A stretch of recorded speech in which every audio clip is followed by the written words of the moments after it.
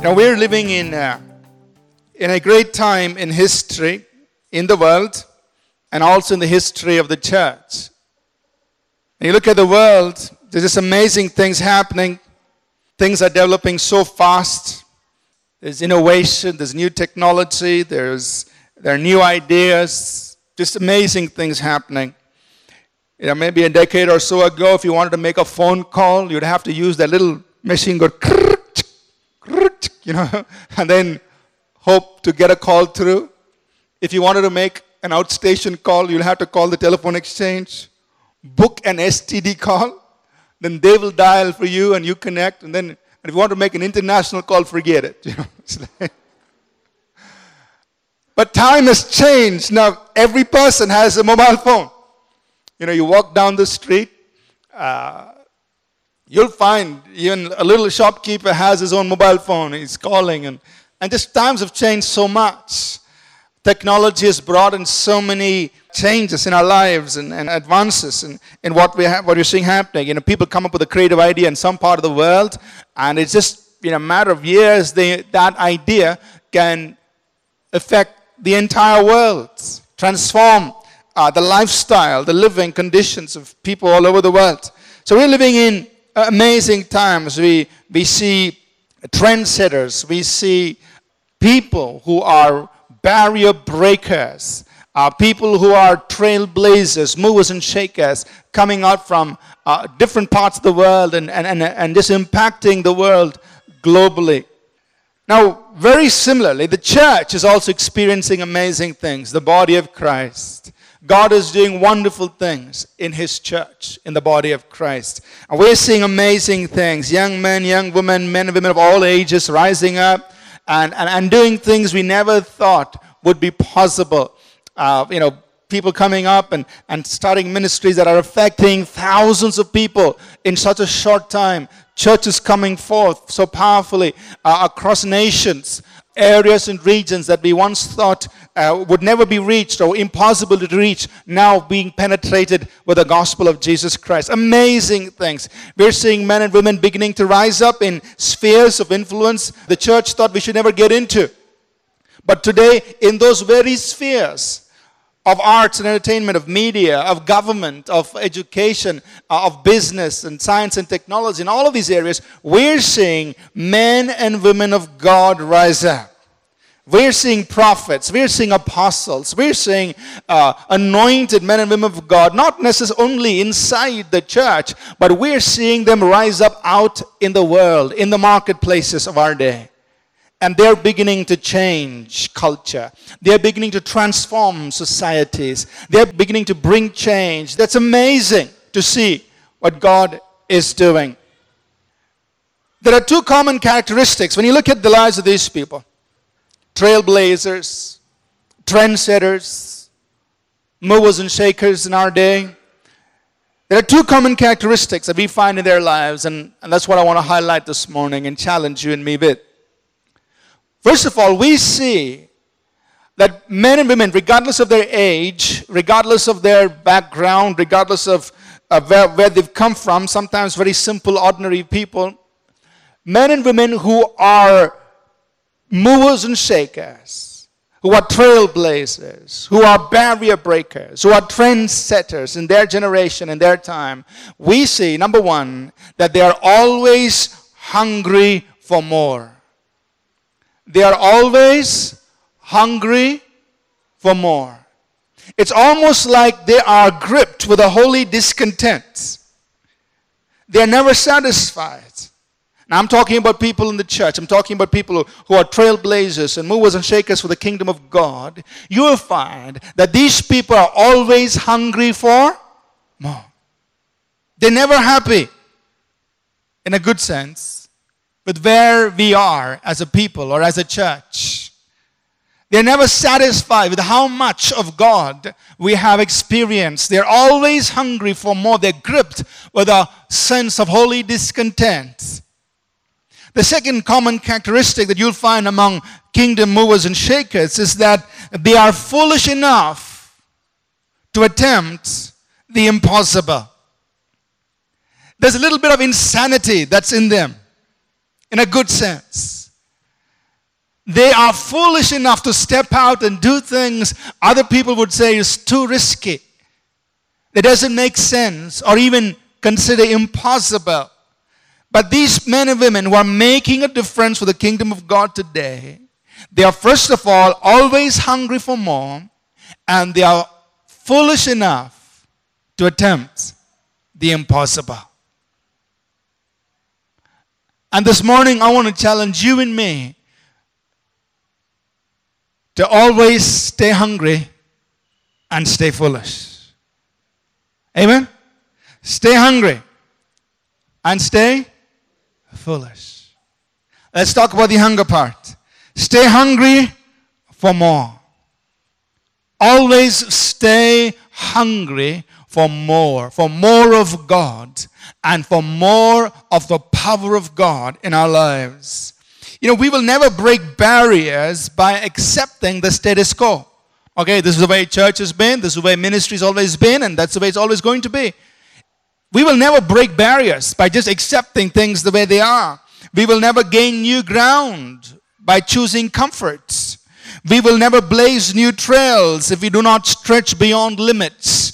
And we will never be trendsetters if all we want to do is to please people. Because trendsetters always choose what is uncommon. We must learn to stay hungry for more. Stay hungry for more of God.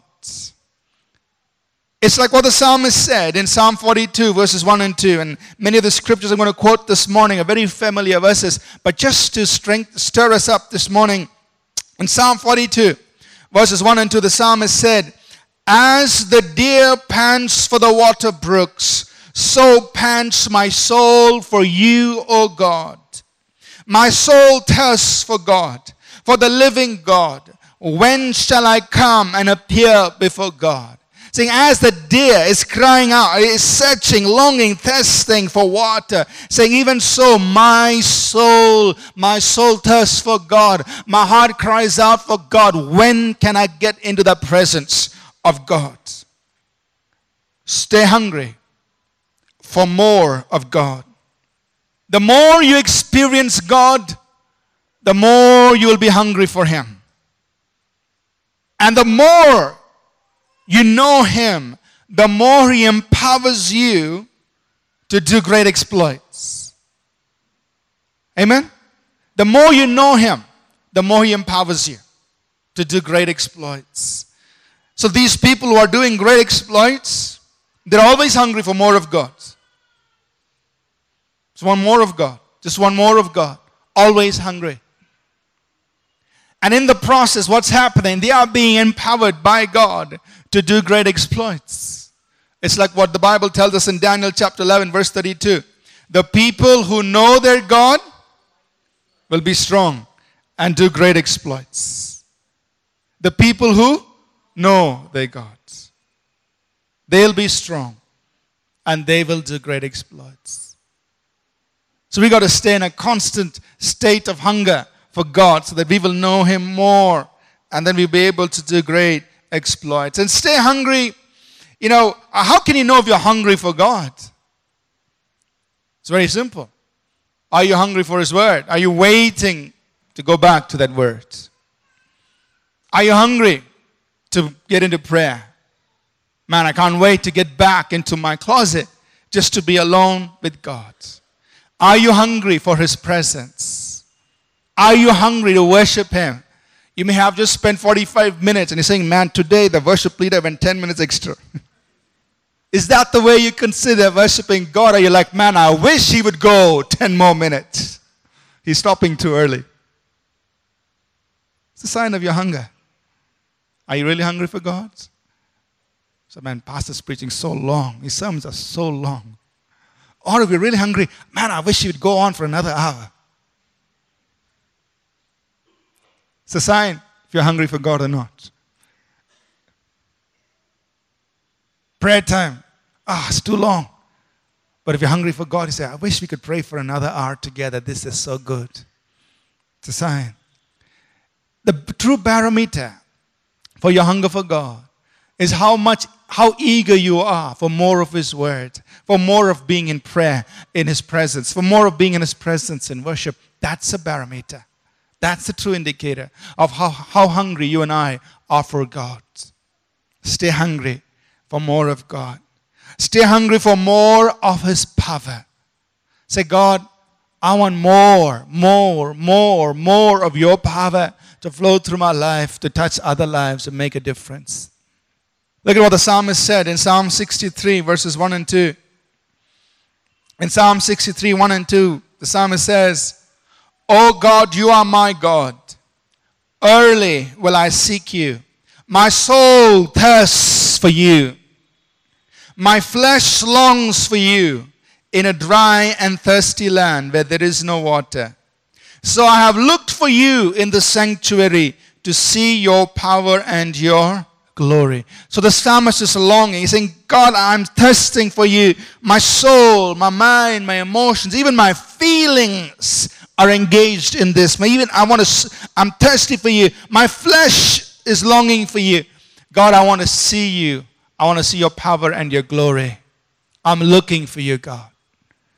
He's longing to see the power of God, see the glory of God manifested. So stay hungry for more of His power. There is so much more of the power of God available that we need to hunger for more of God's power, more of His anointing and flowing through our lives. Just hunger for more. A great example of spiritual hunger is the man Moses. If you turn with me in your Bibles, the 33rd chapter, book of Exodus. By this time in his life, in Exodus 33, Moses has seen it all.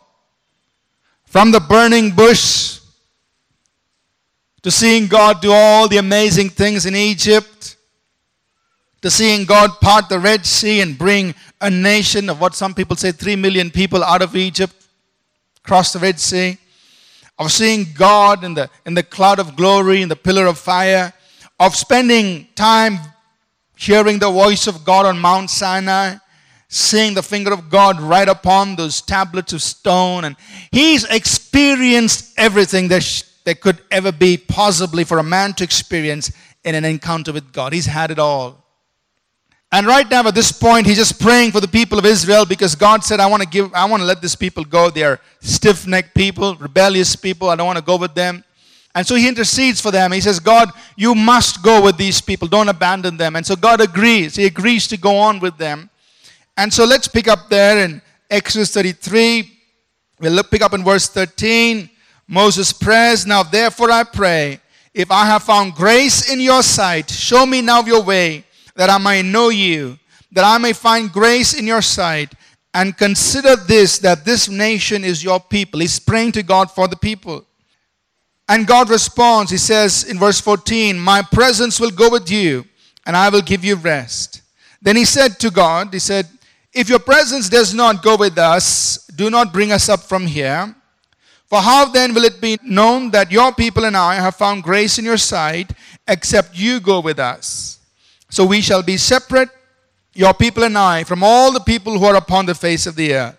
So the Lord said to Moses, I will also do this thing that you have spoken, for you have found grace in my sight, and I know you by name. Wow, just think about that. He's negotiating with God. He's praying to the Lord for the people of Israel. He's saying, God, you cannot leave us. You've got to go with us. That's the way the nations of the world will know that we are your people. And God responds and says, I will do this because I know you. I know your name. I mean, you're my friends. You're making this request. I'll do it for my people. Now, Moses could have retired at this point. This was like the best point to retire. He says, Chalo, I've done my work. I've brought the people here. I've even interceded for them. I've signed the contract, this deal with God, that God will not abandon them. Okay, guys, you're on your own now. I'm retiring. He could have done that. But that's not what he did. Look at what he does in the next verse, in Exodus 33 and verse 18. So once he's finished praying for the people, he says in verse 18, and he said, Moses saying to God, please show me your glory. Wait a minute, Moses. You're the one who saw God in the burning bush. If it was a Christian in the modern day, He's seen God one time in a burning bush, that's it. He'd written a book. He'd have made a video documentary of it. He'd have created his own website, theburningbush.com. He'd have put this reenactment of the whole experience on YouTube and looking at how many hits he's got. He'll be on Facebook, seeing how many followers he has. One burning bush experience. That's enough. That's what the modern day Christian would have done. Not with Moses. He's had a burning bush experience. He's seen God do all the wonders in Egypt. He's seen God part the Red Sea. I mean, he spent 40 days in the presence of God twice, just engaging with God. I mean, he's had everything. And what's his request? Show me your glory. Say, God, there is still more of you that I haven't seen, that I haven't tasted of. Show me. He didn't know how else to verbalize it. He just made the simple prayer. Show me your glory. So Moses, haven't you seen the cloud coming up? Have you seen the fire that took you through the night? I mean, the entire mountain was on fire. And you were alone with God, Moses. And you're still praying the prayer. Show me your... Was he hungry for God? He was hungry for more of God. He hadn't reached that stage where he could say, I had it all, God, thank you so much. Now he was hungry. Show me your glory. God, I know there is more to you than all that I've experienced up till now. Show me more. Show me more. Show me your glory, Lord. You and I must learn to stay hungry for more of God, for more of His power, for more of His glory, saying, God, show me more. Reveal more of yourself to me. Reveal more of your power in me through my life. But there are so many hunger killers that we are so exposed to. Spiritual laziness is a hunger killer. You're just lazy spiritually. Don't want to make the effort to seek God. And so that laziness is just kills us and robs us of that hunger for God. Worldliness and sin, being entrapped by the things of this world, being more entertained by the things of this world, robs us of spiritual hunger. Dead intellectualism. There's nothing wrong with our mind. God gave it to us, but sometimes it's just dead intellectualism that robs us of our hunger for God. Sometimes it is a dependence on our natural talent. And it can happen in church. You've got everything set, people doing everything, all arranged, everything in place, everything happens on its own. The system is working. So you say, God, thank you. We don't need you now. Everything's happening. And so what happens? Our dependence on our natural talents, our natural abilities excludes hunger for God. And that's such a dangerous thing. So we need to guard ourselves against these hunger killers. Make sure we always stay hungry for more of God, more of His presence. How can we keep our hunger for God? How can we maintain that? How can we make sure that we always stay hungry for more of God? Here are some things you and I can do. Stay around hungry people. They'll make you more hungry because spiritual hunger is contagious. Imagine you go meet a guy and say, hey, what are you doing this afternoon? I'm going to go and pray. What? I'm going to go pray. And you need to stay around such kind of people. Why? Because their lives will challenge you. At least it'll make you feel bad that you'll go and pray with them. Stay around such people who are hungry for God. They will motivate you. They'll pull you out of lethargy and want to make you seek God more. You want to stay hungry for God? Feed your spirit. In the natural world, the spiritual world are quite different. In the natural world, you eat a nice lunch, you're ready to hibernate. But not so in the spiritual world. In the spiritual world, when you eat of the Lord, when you taste of the Lord, you want to taste more. You're full, but you're still hungry for more. the more you taste of Him, the more hungry you become for Him. So feed yourself with the solid things of the Spirit, of the Word of God, of the working of the Spirit of God. Read about what God has done in history. Read about the men and the women of God who've been trendsetters, trailblazers, and movers and shakers in their day. Read about their lives, because that will inspire you and me today in our generation to become hungry for God like they were hungry for God.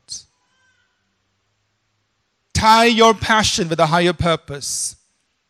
It's not enough to be passionate about something. You need to tie your passion with a higher purpose, because that purpose will propel you. Passion energizes you, but you need something that will stir you up, and that's the sense of purpose, that you're living for a higher purpose. You need to channel your energy. Your higher purpose channels your energy. Live for the king purposes of God's kingdom. Tie your passion in to a higher purpose. Ask God to make you more hungry. Say, God, make me more hungry for you. Fill me with a holy discontent for more of your word, for prayer, for your presence, for your worshiping God. Ask God to make you more hungry. I want to read you some excerpts from a sermon by John G. Lake. Now, John G. Lake was a mighty man of God used in his time. And I just want to read you a couple of excerpts from his sermon. He talks about, at this point that I'm just reading to you, he had just come to experience, he had just come into the healing ministry, and this is what he writes. He says, "Then the healing ministry was open to me, and I ministered for 10 years in the power of God. Hundreds and hundreds of people were healed by the power of God during this 10 years. And I could feel the conscious flow of the Holy Spirit through my soul and my hands." Listen to what he says. "But at the end of that 10 years, I believe I was the hungriest man for God that ever lived. There was such a hunger for God that as I left my offices in Chicago and walked down the street, my soul would break out and I would cry, 'Oh God.' I have had people stop and look at me and wonder. It was a yearning passion of my soul, asking for God in a greater measure than I knew." 10 years after seeing hundreds of thousands of people healed, he said, "I was just hungry for more of God." I continued that sermon. I was reading another excerpt from that same sermon. He moved over to South Africa in 1908. It says here, "In 1908, I preached at Pretoria, South Africa, when one night God came over my life in such power, in such streams of liquid glory and power, that it flowed consciously off my hands like streams of electricity. I could point my finger at a man, and that stream would strike him. When a man interrupted the meeting, I pointed my finger at him and said, 'Sit down.' He fell as if struck and lay for 3 hours. When he became normal, they asked him, 'What happened?' And he said, 'Something struck me that went straight through me. I thought I was shot.' At 2 o'clock in the morning, I ministered to 65 sick who were present, and the streams of God that were pouring through my hands were so powerful, the people would fall as though they were hit. I was troubled when they fell with such violence. And the Spirit said, 'You do not need to put your hands on them. Keep your hands a distance away.' And when I held my hands a foot from their heads, they would crumple and fall in a heap on the floor. They were healed, almost everyone." Now listen carefully to what he says. That was the outward manifestation. That was what the people saw. But beloved, something transpired in my heart that made my soul like the soul of Jesus Christ. There was a tenderness, a newborn tenderness of God that was so wonderful that my heart reached out and cried and wept over men in sin. I would gather them in my arms and love them, and Jesus Christ flowed out of me and delivered them. He continues, in 18 months, God raised up 100 churches in the land. Those 100 churches were born in my tabernacle, in the church where he was ministering, at Johannesburg. The multitude of those who composed these 100 churches were healed or baptized in the Holy Ghost under my own eyes as I preached or prayed. I continued in the ministry of healing until I saw hundreds of thousands healed. And listen to this. All the time, my heart kept saying, "Oh God, let me know you better. I want you. My heart wants you too." There was a cry in my soul for a greater consciousness of God, a yearning for Christ's own life and love. Was this man a hungry man? I think he was. Even after seeing hundreds of churches raised out of his ministry and hundreds of thousands of people healed, there was only one thing in his heart. God, I want more of you. He was a hungry man. If we want to be those trailblazers, if we want to be those barrier breakers, if we want to be those trendsetters, if we want to be those movers and shakers in the kingdom of God, we must learn to stay hungry for more of God's. Amen? The other characteristic that we see in the lives of these people, these men and women, is that they are foolish. Foolish enough to attempt the impossible. In the way God works in the kingdom of God, it is men and women who are foolish enough to see the invisible who end up doing the impossible. They see the invisible and then they're able to do the impossible. Amen? So the question is, what do you see? When you look around the city of Bangalore, what do you see? Oh man, this city is so polluted. It's so miserable. Or do you see potential to reach hundreds of thousands of people for the kingdom of God? Do you see churches that are raised up, that are powerful with the Spirit of God? When you look at the body of Christ in the city of Bangalore, what do you see? Do you see a body that is torn and divided and weak and miserable? Or do you see a giant arising, anointed by the power of God? Do you see an army of believers equipped by the power of God moving into every sphere of society and bringing about change? What do you see? In the kingdom of God, those who can see the invisible are the ones who end up doing the impossible. Amen. Abraham was called by God. He saw the invisible. He had no children, but he saw himself the father of a great nation. He left everything, but he saw a country, a nation, a city whose builder and maker was God. He saw the invisible and he did the impossible. He became the father of a great nation and he possessed a land, who possessed a land that God promised them. Caleb was 80 years old, ready for retirement, waiting for his pension. Or must have been living off his pension. Right? By the age of 80, he goes up and he says, "Give me my mountain. Give me this mountain that God promised me 40 years back. Give me my mountain. I'm not giving up on my dream. Give me this mountain."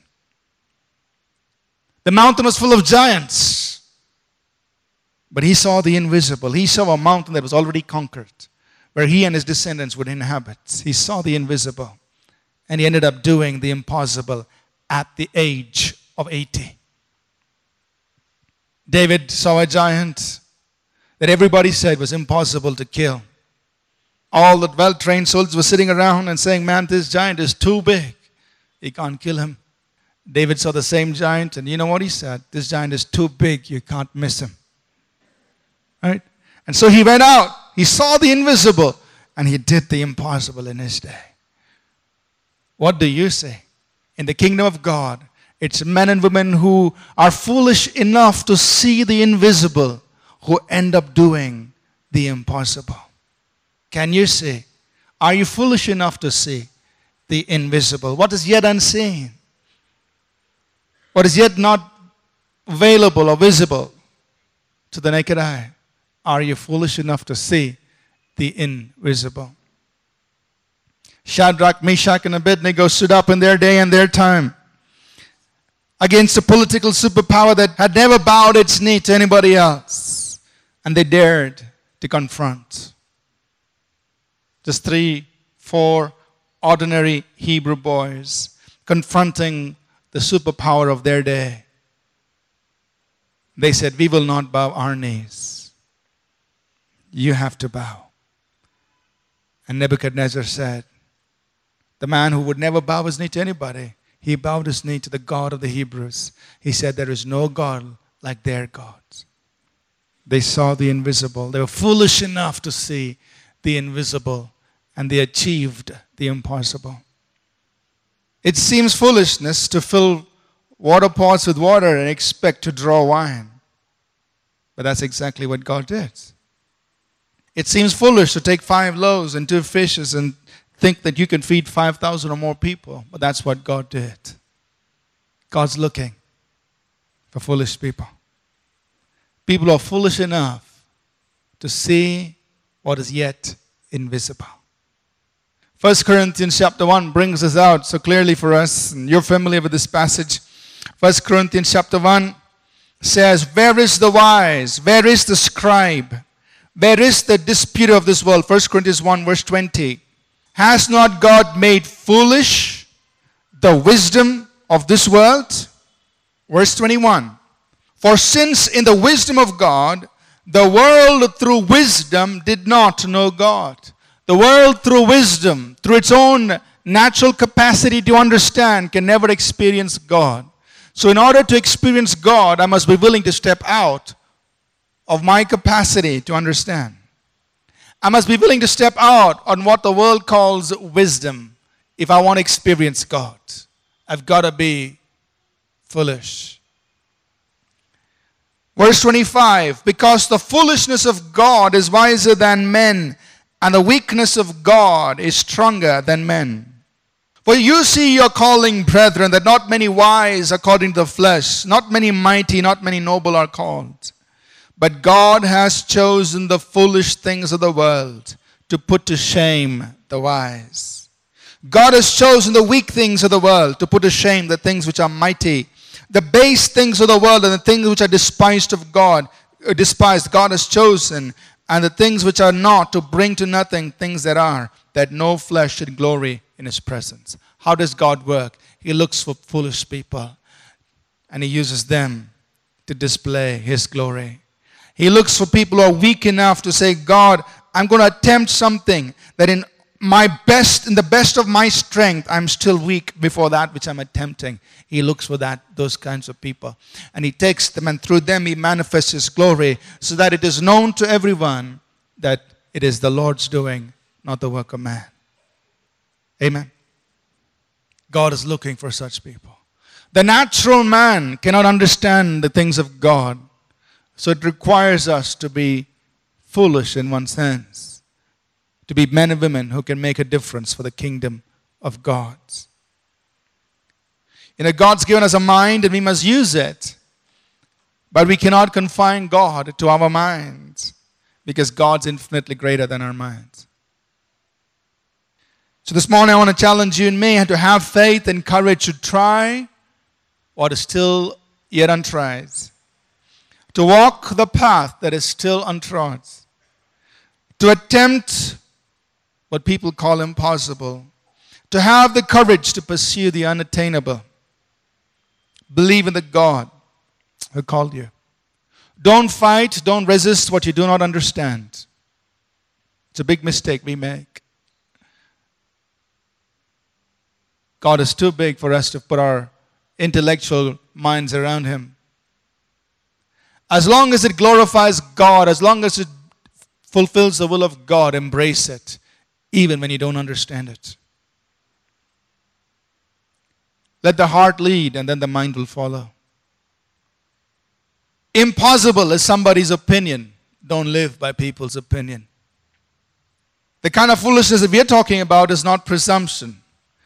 Presumption is an assumption, and it always leads to destruction. But the foolishness we're talking about is the faith and courage that we have in God because we have heard from him. That's the foolishness we're talking about. God has spoken. You've heard from God. All He's asking you is to have enough faith and courage to step out on it, to reach for what's invisible, to attempt what's impossible.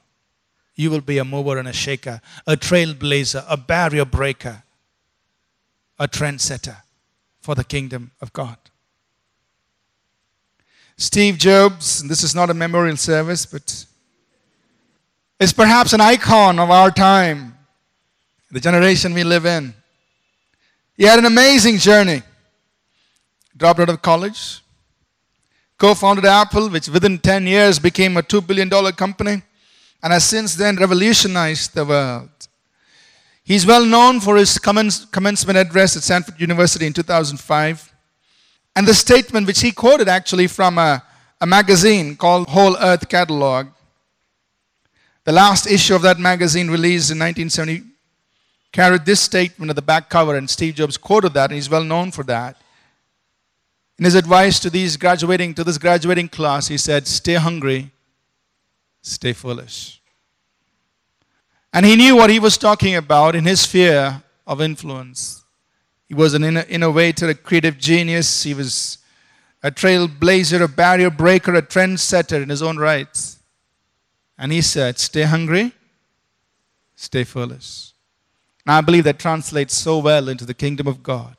For you and I to be men and women who'll be trailblazers, who'll be barrier breakers, who'll be trendsetters, who'll be movers and shakers for God's kingdom. We must stay hungry, stay foolish. Amen? Stay hungry for more of God.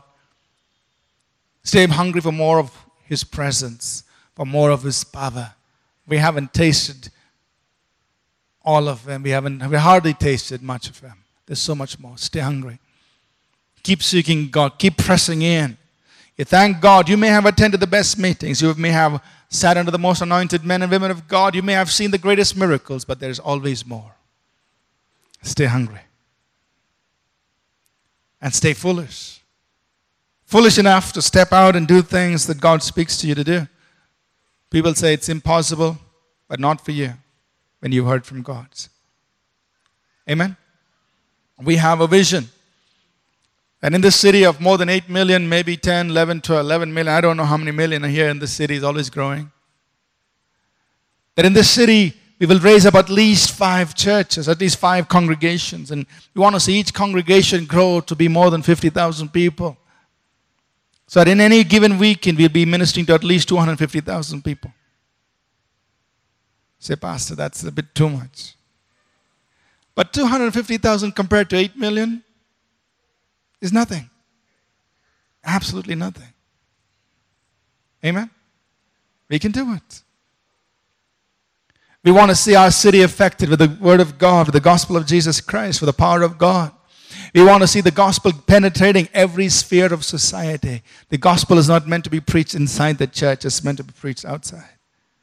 The power of God must be put on display out in every sphere of society. We want to see people, all of us, rising up in the power of God, going out and throughout the week seeing the glory of God manifested through our lives. That's what we're journeying into. Amen. We're not here to gather around 1 or 2 individuals who reached a certain high point. We want to take hundreds of people, thousands of people up to that, live at a higher level in God.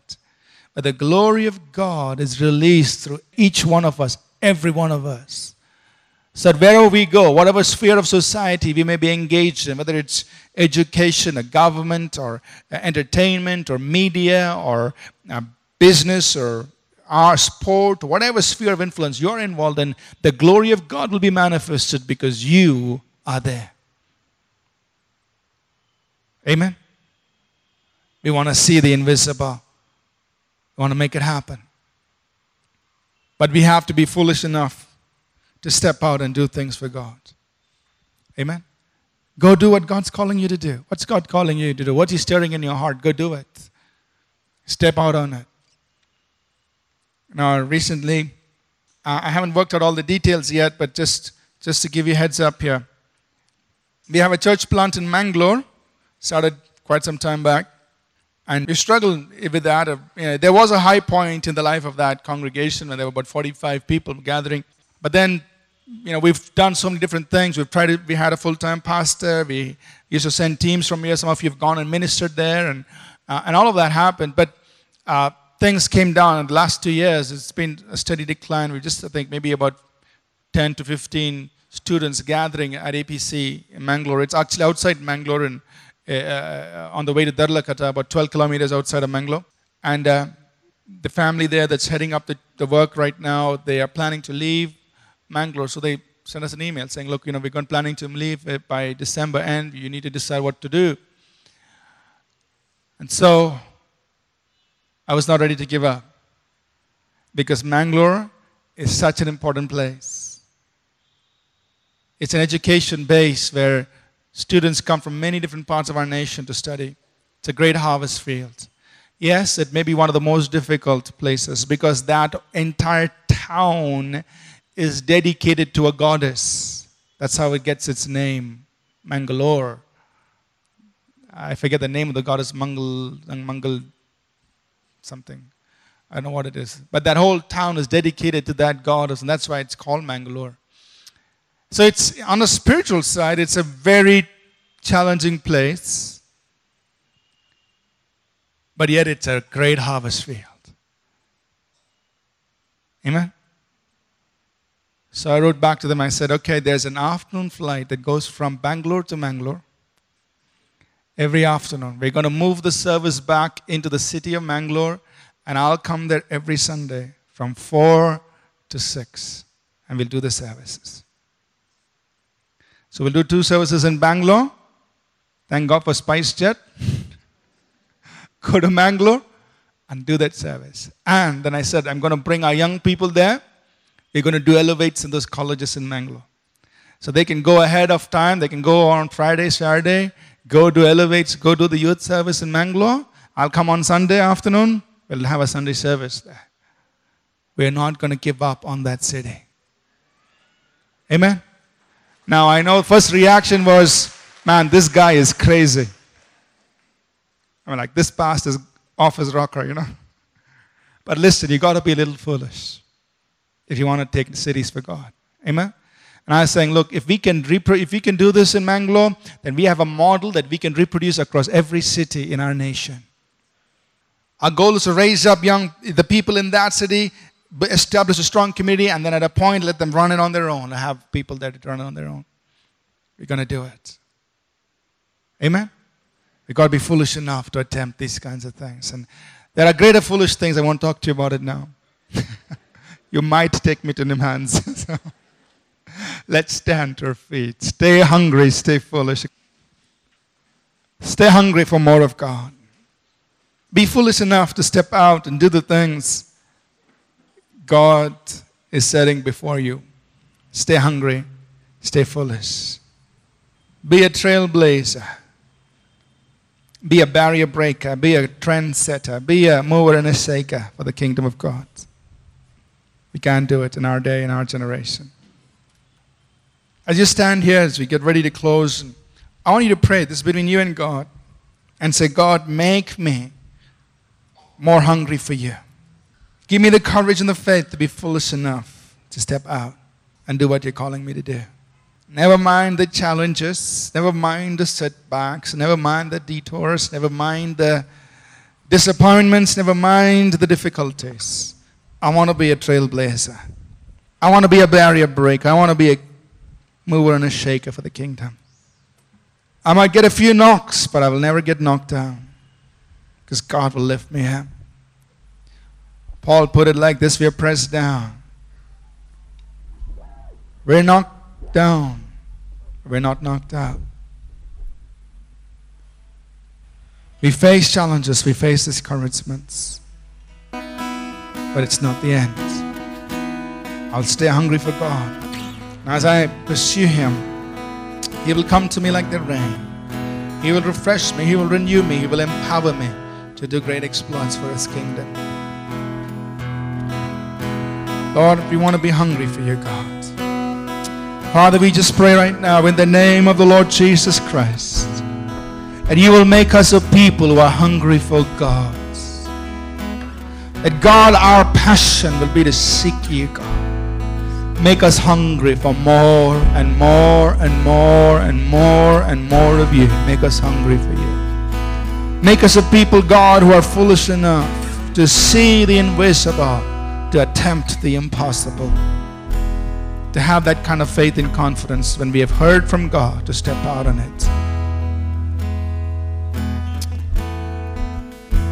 Make us such a people. Holy Spirit, we just welcome you right now. We just welcome you right now. Stir up our hearts, oh God. Stir our hearts up. Stir our hearts up, Lord God. Inspire dreams and visions. Raise up, Lord, men and women who will be movers and shakers for the kingdom of God. Stir our hearts up. Stir our hearts up today. Thank you, God. Father, this morning we just pray that you will refire, oh God. Kindle afresh that passion for you, that hunger for you in every heart,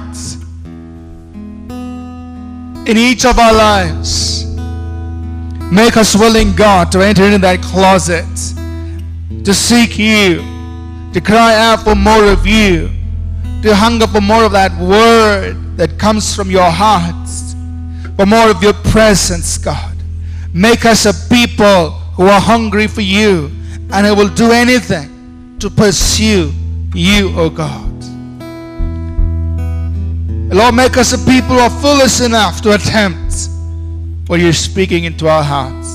To step out and do what you're saying we ought to be doing, God.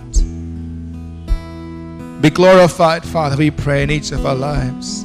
Be glorified through each of our lives. We just thank you, God. Before we close, I just want to give an invitation to anybody here this morning. You've never received Jesus Christ into your life. Maybe you've attended church a long time, but you've never made a decision and you to give your heart to Jesus. Let him be the King, the Lord of your life, to be the one who forgives your sins and makes you a child of God. I want to pray a short prayer with you, help you make that decision this morning. Can we just take a moment just to pray? If there's anyone here, you're not sure you're saved, you're not sure you're born again, you're not sure that Jesus Christ is the Lord of your life. You've never done that before. Or maybe you may have once walked with the Lord, but then since then just gone astray and gone your own way, and this morning you're here and you want in your heart to get back to the Lord and have him be the Lord and Master of your life once again. I want you to pray this simple prayer with me right now. If you've never done this before, if you want to do it again, just pray this with me. Lord Jesus, I welcome you as the King of my life, as the Lord and my Master. Take full control. Forgive all my sins and cause me to live a holy life for you. Help me to follow you for the rest of my life. And I ask this in Jesus' name. Amen. Let's close in prayer. Father, we just thank you for this morning. And I just declare your word upon your people as we call them to arise and shine. For your light has come and the glory of the Lord has risen upon you. Though darkness cover the earth and deep darkness the people, yet the Lord shall arise upon you, and his glory will be seen upon you in Jesus' name. Amen. Amen. God bless you all. We trust that this message was a blessing to you.